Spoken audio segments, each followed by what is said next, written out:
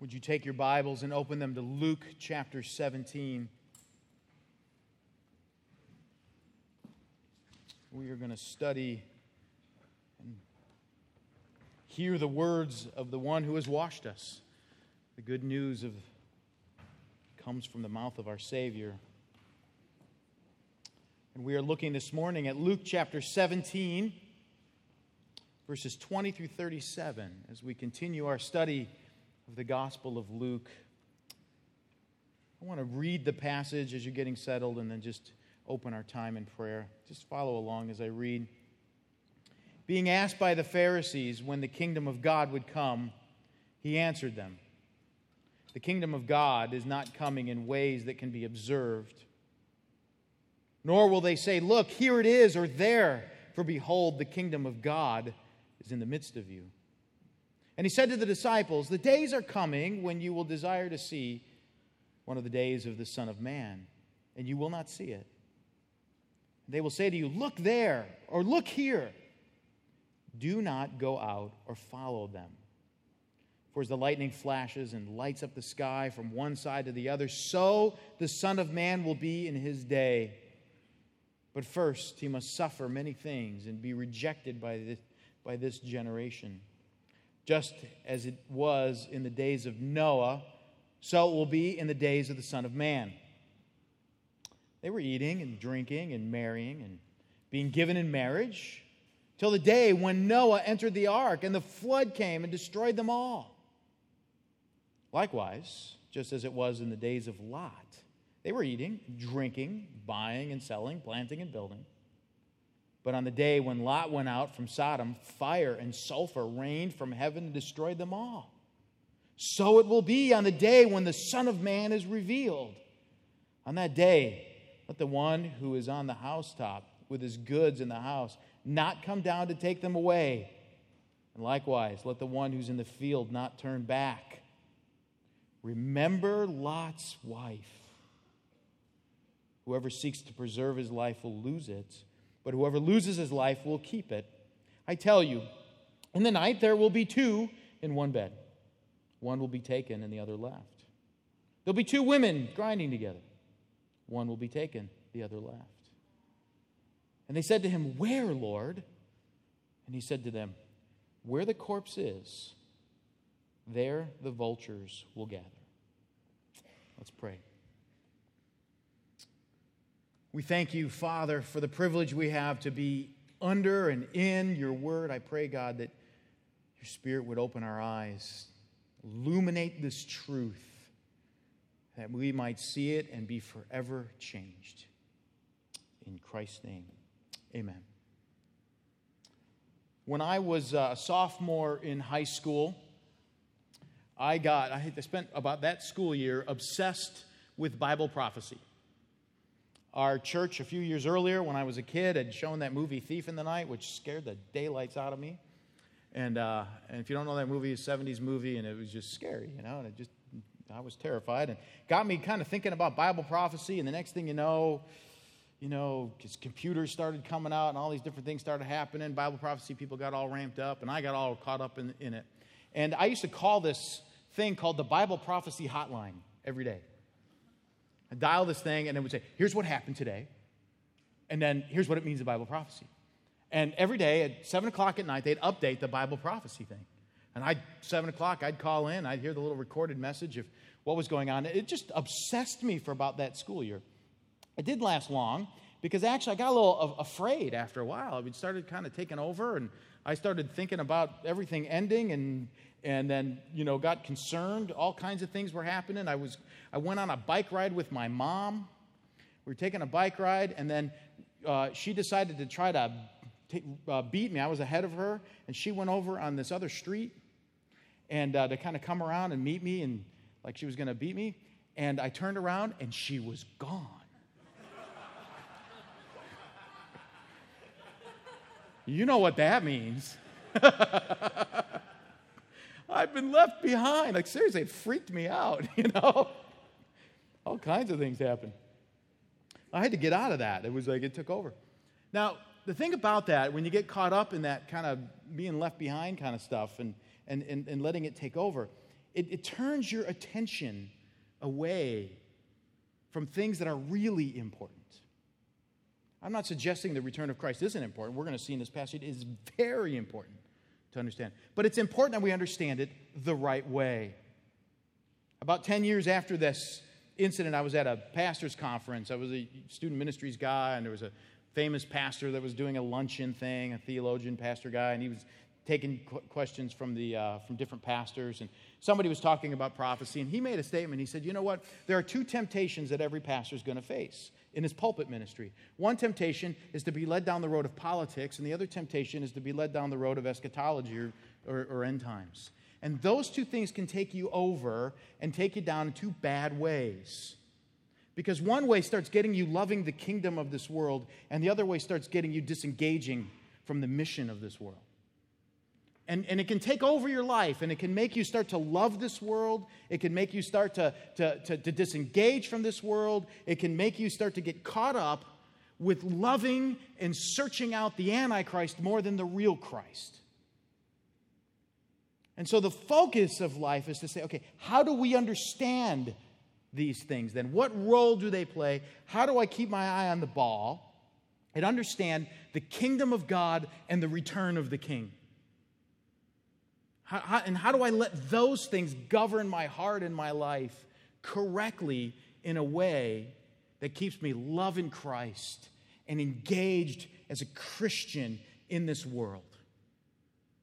That's really one of the great things about this passage we're studying here today.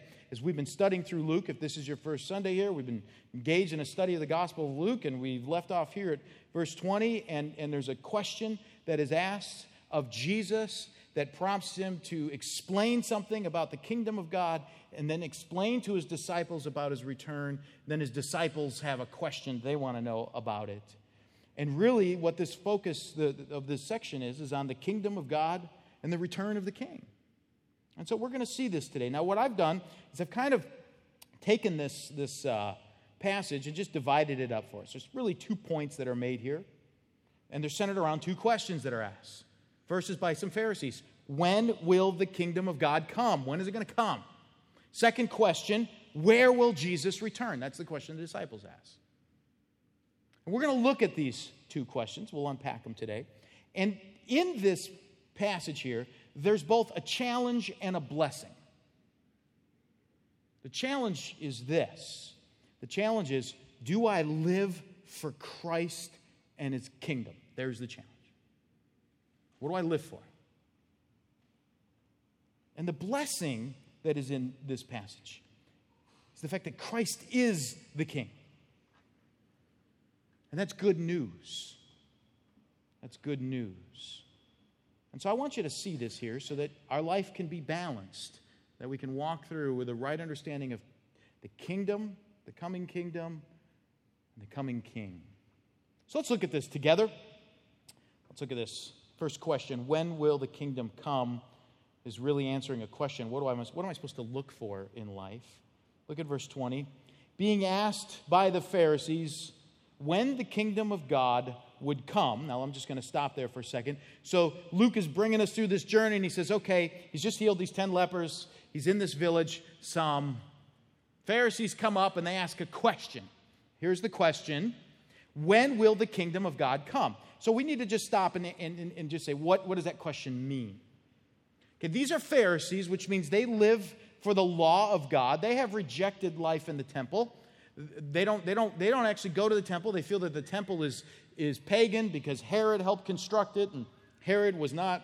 He was half Gentile, so they saw the temple as defiled. So they worshiped in the synagogue, which were those little worship centers all throughout the area. And they focused on the first 5 books of Moses and the law of God, and they came up with extra laws to make sure you're following the law and all of these kind of things. And so they just continued to focus on the law and teaching of the law. So now what they're doing is they're asking a question that is not too far off of a question. It's the same questions the disciples asked in Acts 1:6 when they said, is it now that you're restoring the kingdom to Israel? Right? Their focus is they're saying, when does the law of God reign in Israel? When do we get our nation back so that we can see everybody following the Bible, if we want to put it in our terms. It's the rule book, and Israel is established again. When will this kingdom come in this way? Right? That's their focus. Right? They want to see the law of God rule. They want to see the law of God reign. They want to see the kingdom come and Israel established as a superpower under the authority of God, where the rule of God is the way. You could say it this way, when do we get the time of David back? Our glorious kingdom. When is it coming? Because you see, we're living in this pagan land, and we're not able to follow our laws the way we want to do, and the temple's defiled, and everything's just wrong, and it keeps getting worse and worse and worse, and culture's going down, and everything. When do we get the kingdom back, right? Good question. So now, let's look at how Jesus answers the question. He answered them. The kingdom of God is not coming in ways that can be observed. Nor will they say, look, here it is, or there. For behold, the kingdom of God is in the midst of you. So you're looking for Israel to come up and Romans to be kicked out, and you're looking for a law to be established, and you want to know, when is this going to happen? And Jesus says, there is a coming kingdom. There is a kingdom that's going to come. But it's not really going to come in this way where suddenly you're going to see whole political revolutions going on and nations being turned over. It's not coming that way. When God promised the coming kingdom, it's going to come in a way where you actually aren't going to observe it in that way. So you're not going to see a Messiah riding in with the horses, taking over Israel and establishing God's law that way. That's not how you're going to see it. He says, notice, for behold, the kingdom of God is in the midst of you. A couple ways you could translate that. You could say that it be translated within you, the old King James. If you have a King James, that's what you have. The kingdom of God is within you. ESV has in the midst of you. It could be either one. Basically what he's saying is, it's right here. It's right here. It's something that's actually going to take over your life. It's not going to take over a political constitution. It's actually going to take over your life. And it's here right now. It's come. Now, that is a profound point. A very profound point. For people who are looking for a political revolution, for society to get better, for laws to be passed that will be righteous and holy, and for leaders to be good leaders, and all this kind of stuff, for those who have their eyes on that, Jesus is saying, well, that's actually not what's going to happen. What's actually going to happen is it's coming, and it's here already. It's right here. Now, what we have to catch is, what exactly does that mean? So I want to just take a moment and unpack it. It's a bit of an ethereal point, but I want to unpack it, and I want to do it by just allowing the Scripture to interpret this for us. So just in Colossians chapter 1, there's a passage that will give us some insight to what this means. Let's look at Colossians 1. It should be on the screen behind me here. It says, He has delivered us from the domain of darkness and transferred us to the kingdom of His beloved Son. Now look at the words that are here. He says, He's delivered us from the domain of darkness. A synonym for the word domain is kingdom.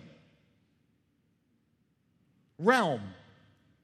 So when Paul is describing a person who's not in Christ, describing our life before we were in Christ, he didn't just say you had a problem with sinning. Like you were basically a good person, but every once in a while you get angry and you would sin. He wouldn't say that. He wouldn't say sin is just bad things that you do. He said you were actually in a whole realm of sin. Ephesians 2:1 says you were following after Satan. You had driven by the lust of your own heart. You hated God, and His wrath was prepared to be poured out on your head. You were in this really bad place. You were in the kingdom of darkness, and you couldn't get yourself out. Then he says, but you were transferred. Isn't that a beautiful picture? You were picked up out of this kingdom. You were placed into another kingdom, but notice that what it doesn't say. Notice that it doesn't say, and you were transferred to the kingdom of light. If you want to remain poetic, that's what you would have said, right? You were in the kingdom of darkness, now you're in the kingdom of light. But he doesn't say that. He says, the kingdom of his beloved Son. We are brought out of darkness and we are placed into Christ. When you think about being saved, you don't think about being saved like, I am now going to heaven. You have to think about it, I was in sin and now I'm in Christ. I know we're still in the ethereal world. All the views that fly at 35,000 feet, you're loving this. The detail people are saying, get to the point. Okay, but I got to stay up a little high for a minute here. Okay, so this is why the Great Commission says, make disciples of all nations, teaching them to observe everything I've told you. He isn't saying make converts. I want to go out and say, okay, Matt, are you saved? Are you going to heaven? Okay, repeat after me. You've repeated it? Great, now you're going to heaven. No, I want to say, Matt, you're in the domain of darkness, but guess what, brother? You can be in Jesus. And he can be everything to you. He can be your whole world, your whole life. And if you live for him and love him and follow him and are consumed with him, guess what? The kingdom's in you. You'll make an impact in this world. That's what Jesus is saying. See, we're in Christ. That's the good news. That's the whole mission. So here's what this means. Jesus is saying, guys, you're asking about the coming of the kingdom. You got to look at me. Now, here's what we know about Jesus. There's about 4 things we know about Jesus. Number 1, he is the king of the kingdom. That's what Psalm 2 tells us. He's the king of it. He rules it. The Father says he's going to put his own king over the thrones. He's going to rule it. Ephesians 1:10 tells us he's the substance of the kingdom, meaning that God the Father is going to take everybody and bring them into Jesus so they would be part of his life. Jesus said, when Lazarus had died, he said, I am the resurrection and the life. I possess life. He's the life of the kingdom. And these Pharisees want to know, when will the law of God rule and reign in Israel? When Christ changes your heart, guess what? He gives you the ability to fulfill the law. He's the fulfillment of the rule, the kingdom of God. That's who Jesus is. So what's the focal point here? Sometimes we can look at the coming of the kingdom of God in political spheres, and we could say, oh my, the kingdom of God is not advancing because look what's going on. Look at this law that was passed. We could be like the Pharisees. Look at this moment that happened in the world, in politics, in this. The kingdom of God is losing because this happened here. And Jesus says the kingdom of God has won. It's here. It's in you. It changes you. You get to obey the law. You get to live out his life. You get to be in him. Guys, you're looking the wrong thing. You're wanting a rule in Jerusalem, Jesus is saying, and I'm telling you, it's right here. And if you would come to me, you'd be connected to the very kingdom of God. So, this first question, when is this kingdom of God going to come? It's here. And the obsession of our life should always be Christ, right? That's where our obsession should be. Because in Christ, his rule, his reign, his life, everything can fill us up. And you can walk in his rule, you can walk in his reign, you can fulfill the law, that power you have access to.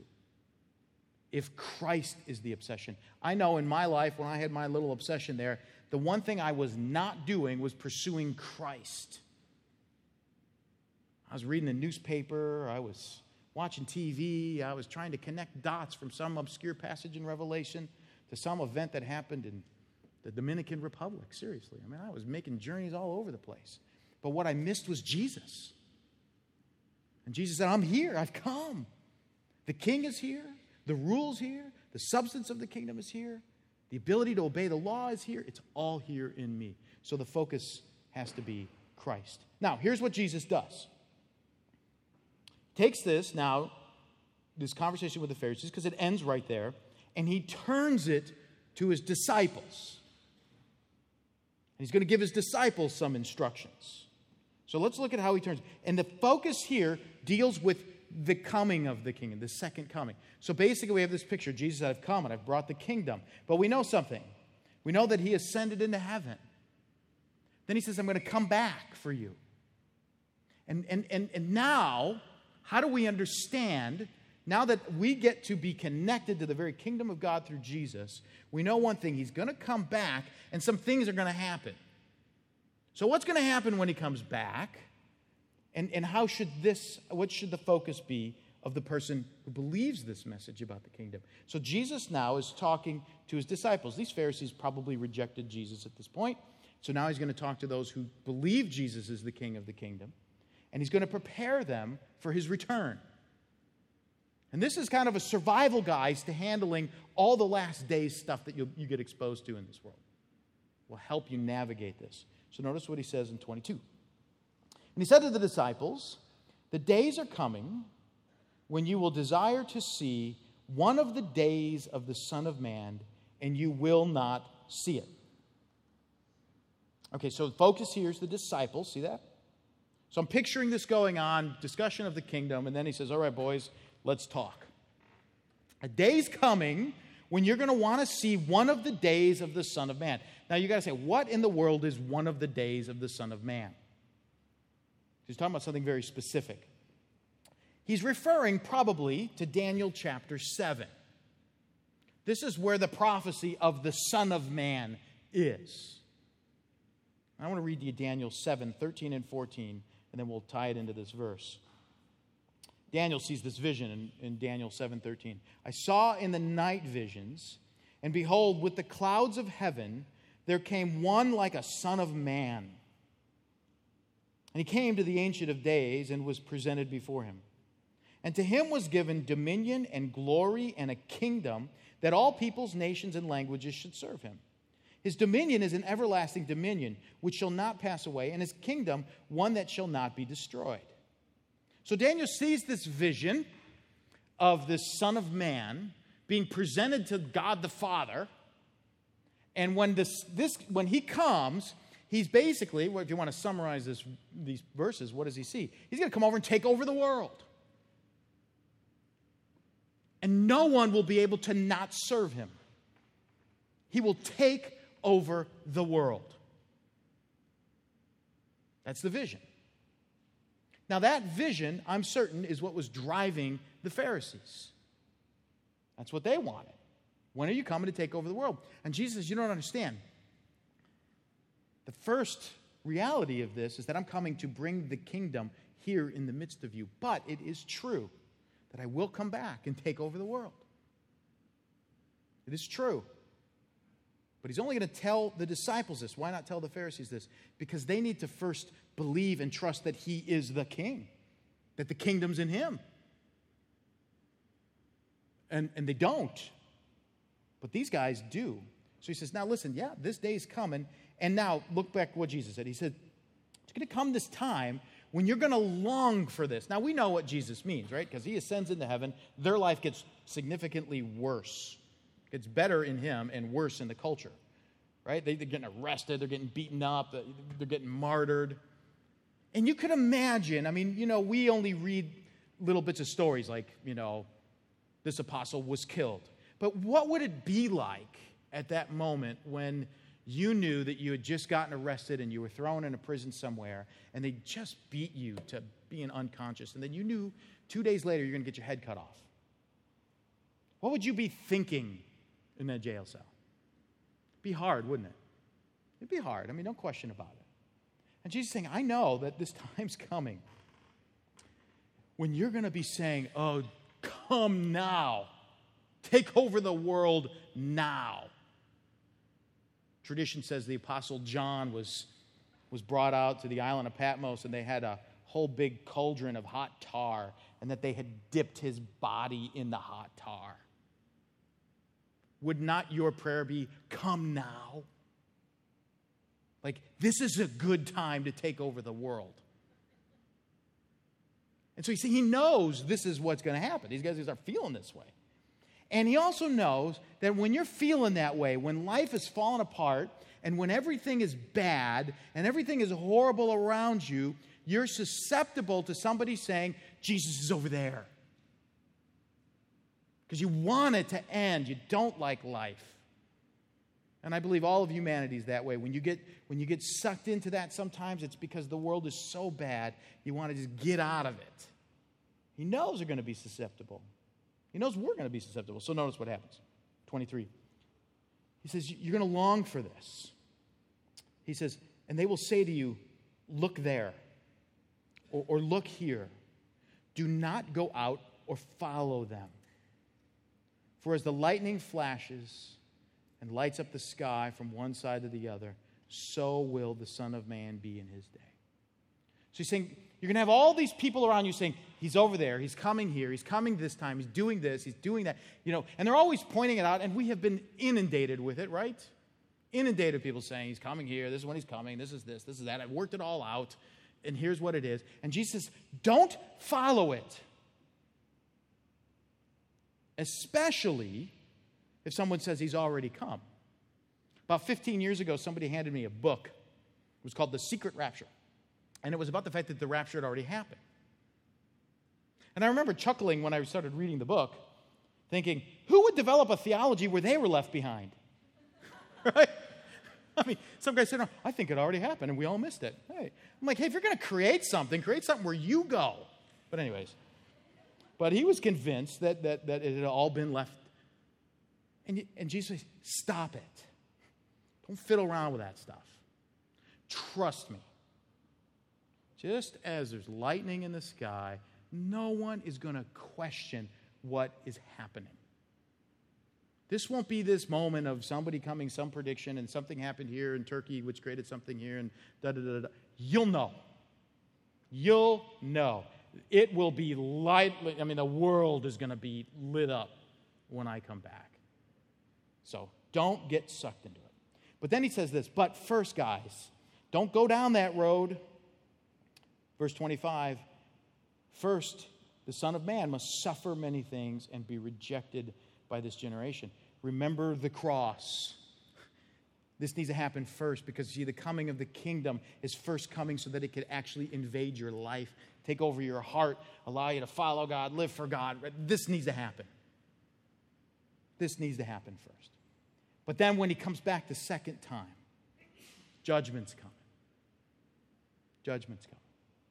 Now, what he's going to do is he's going to prepare the disciples and us for what it's going to be like when the Son of Man comes back. Here are the signs, if you want to say it that way. I don't want to say it that way, but here's what he's saying. This is what the world's going to be like. There's two conditions that the world's going to be like. The first condition, he tells us, is that it's going to be that mankind will be self-absorbed. Look at verse 26. Just as it was in the days of Noah, so it will be in the days of the Son of Man. They were eating and drinking and marrying and being given in marriage until the day when Noah entered the ark and the flood came and destroyed them all. Now, he's just focusing on one specific aspect of Noah. So we're not supposed to take everything we know of the story of Noah and dump it onto this thing. He's just pointing out one thing. It took Noah, 120 years to build the ark? You know what was going on for the 120 years? People were just living their lives. Other than, crazy Noah over there building some big thing, we don't even know what it is because it's never rained, right? Imagine building a boat in the middle of a place where there's no water or rain. It just would be very strange, right? So he's just one of those crazy guys building something weird for 120 years. But let's go on with our life. He's saying people will just be living their life. Why? Because they're going to live for the moment. They're going to enjoy their money. They're going to enjoy their family. They're going to enjoy their time. Their whole focus is going to be on them and their life. And look at what he says. They're going to be getting married. They're going to be celebrating. They're going to be having big family outings and big family picnics. And they're going to enjoy their life and their money. And everything's just going to go on. And then it's just going to be like that. And then what happened on the day of Noah? Boom, the water came. And they weren't ready because they were just living their life. So that's the first condition. Second condition, he says, is they're going to be living their life, and the Son of Man is going to come. But when he comes, he's bringing judgment. This first time, he's bringing the kingdom that can bring change and salvation and life. The second time, he's bringing fire. Notice what he says. Likewise, just as it was in the days of Lot. Here's our second illustration. They were eating and drinking and buying and selling, right? They were living their life, going to work, planting, building. But on the day when Lot went out from Sodom, fire and sulfur rained from heaven and destroyed them all. So will it be on the day when the Son of Man is revealed. On that day, let the one who is on the housetop with his goods in the house not come down to take them away, and likewise let the one who's in the field not turn back. So he's saying, okay, same thing. People just living their life, going to work, doing their things, having fun, enjoying life. But when it comes, he's not coming with rain, just in a general. He's coming to judge. That's what he's saying. When he comes back the second time, he comes as judge. And this judgment's going to be heavy. Now, he gives this illustration. Notice, if you're on the housetop with your goods, don't come down and take them away. And you're out in the field, don't go back home. What's he getting at? It's very simple what he's getting at. You ever flown on an airplane before? You get the instruction by the flight attendant, right? The flight attendant's explaining all of these things to you that's going to happen. And in the event of an emergency landing, they tell you, if we have to land and we got to depart, don't take your stuff with you. Don't go in the overhead bin and grab your bag. Just get off the plane. Now, I will be completely honest with you. Whenever I'm flying and I hear that news, I try to figure out how I would get my bag out. I do. I think, would that be wrong? Like, would they actually say, you can't get off the plane because you grabbed your briefcase? Like, she wouldn't stop me from getting off the plane, would she? I'm bigger than her. I could get through the hole. Yeah. Like, silly things that I think about. Because I think, I want my briefcase. I got pictures of my kid in there, a granola bar, got all kinds of things in there. And I want to take it with me. But we understand what would happen. If your plane is crashed, and you got to get out quickly, you don't want people sitting around going, anybody see my briefcase? It's a black one. Right? You don't want that. You got to get off the plane. Don't grab your stuff. This is what he's saying. When the judgment's coming, man, if you love this world, and when that lightning comes, he's saying, when the king comes, if you're saying, my stuff, that's bad. That's the Leston paraphrase. That's bad. If you love this world, and all of a sudden, when the Son of Man returns, the first thing you think of is how to protect your world. That's bad. Don't go there. You have to already say, I love Christ. And this stuff is temporary. But you see, the reality is this, and the reason why I talk about the plane thing is because even when if a plane was, I'd hate to be on a plane that's crashing, and if that were to happen, I'm sure I would just run off. But at the moment, I just start thinking, I have a computer in there, and I put my phone in there, and you know, I don't want to lose that stuff. Do you know how hard it is to lose all that stuff? Just that moment brings that out in me. And he's saying, listen, when the Son of Man comes, what you love will be seen. What you love will be seen. And then Jesus gives us, of course, we put the verses in here. Jesus wasn't talking in verses. But verse 32, second shortest verse in the Bible trivia. First one is Jesus wept. Second one, right here, Luke 17:32. And this is meant to kind of punch you in the nose to make the point across. Remember Lot's wife. So he's saying, when he comes, if your first thought is, but I love this world. He's saying, remember Lot's wife. When the judgment came down upon Sodom, God said, get out, man, I'm judging. Don't turn back, just run. And they're running. Her legs are running, but her heart is sitting back there, right? And so what does she do? She turns back. My stuff! Boom, turns to a pillar of salt. That's what's going to happen. What you love will come out when the Son of Man comes back. Remember Lot's wife. That should be our life verse. We should put that on t-shirts. Right? Should be bumper stickers, should be everywhere. Remember Lot's wife. Do not love this world. And in fact, to make sure we get the point, Jesus gets to the point. He goes from the illustration right to the point. Look at verse 32. Whoever seeks to preserve his life will lose it. Whoever loses his life will keep it. There is the way you are prepared for the return of Christ. It's not knowing the day or the date or the this or the that or the chart and having all that stuff up there. He's saying, listen, if you love this world, you're not ready. But if you love Christ, you're ready. You're ready. So when God says run out of Sodom, you're like Lot. I'm gone. I'm out of there. Take me home. But if we say, listen, how do I have Jesus and my life? I really love this world. Jesus says, be careful. And in fact, he wants to really unpack it for us. Notice verses 34 and 35. I tell you, in that night there will be two in one bed. One will be taken, the other left. There'll be two women grinding together. One will be taken, the other left. What's he saying? It's very simple. Simple point being made here. There's no family attachment. There's nothing. There's no way. This is only between you and God.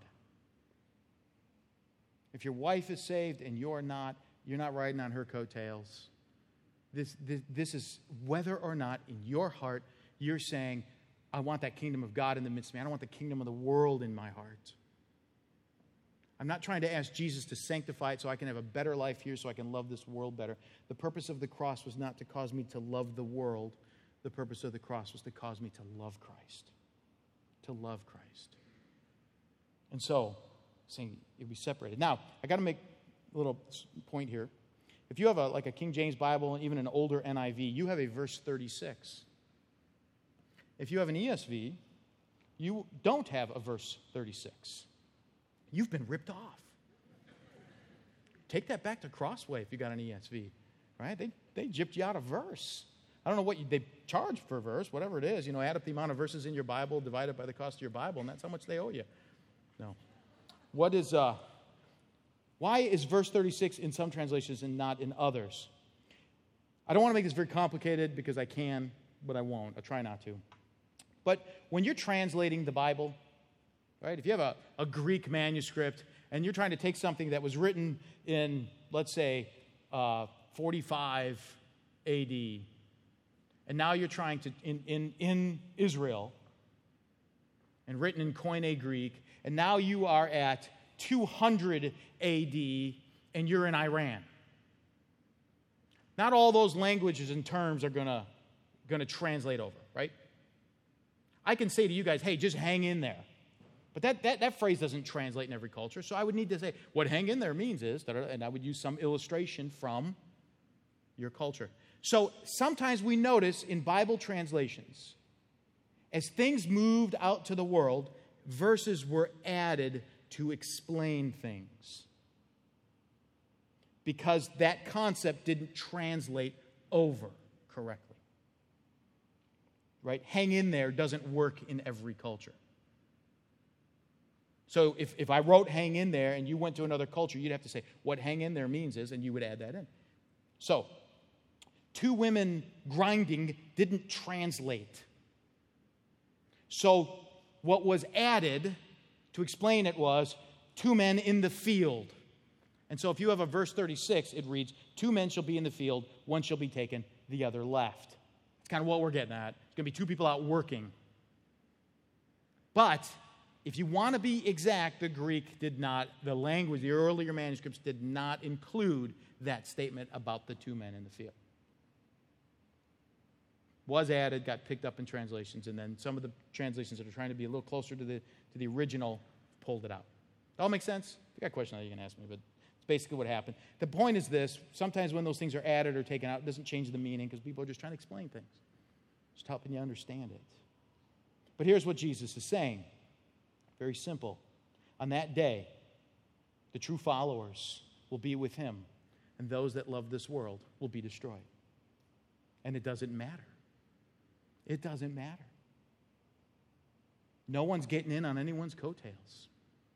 Children, you're not getting in on your parents' coattails. Parents, your kids aren't getting in on your coattails. If we love Christ, that's the news. That's why we want to raise up generations of people who love Christ, not this world. That's why I want to raise up a generation of people who say, I want to love Christ and be involved with what he's doing, because that's how you're ready, is what he's saying. So, Jesus lays this out, man. Judgment's coming, guys. Be ready. Don't love this world. Remember Lot's wife. So the disciples asked, let's just wrap this up. Disciples asked a simple question. Where? That's a great question, right? Judgment's coming. Where is it coming? I mean, if it's just happening in the Gentile world, we're staying in Jerusalem, right? If it's just happening to those Gentiles out there and not us, that's great. So Jesus answers in a good Jesus way, right? Where the corpse is, there the vultures will gather. When I first read that and studied, and I'm like, Jesus, that's a good Jesus answer. It can make me think about it, you know? What does he mean? It's really simple. If you see vultures in a sky, out in the sky somewhere, what's down on the ground? Something about to die. And it doesn't really matter. Anywhere there's death, there's a vulture. So, if that's the point, what's the answer? Where's it happening? Anywhere there's death. What's the death he's talking about? It's pretty clear. If you love this world, that's where the judgment will fall. The issue is, if the kingdom of God is in the midst of you, it's right there within you, then what is within you is what matters most. And that's the simple point. What is within you? So 2 questions to close. First question is this: what are you looking for in life? What do you look for?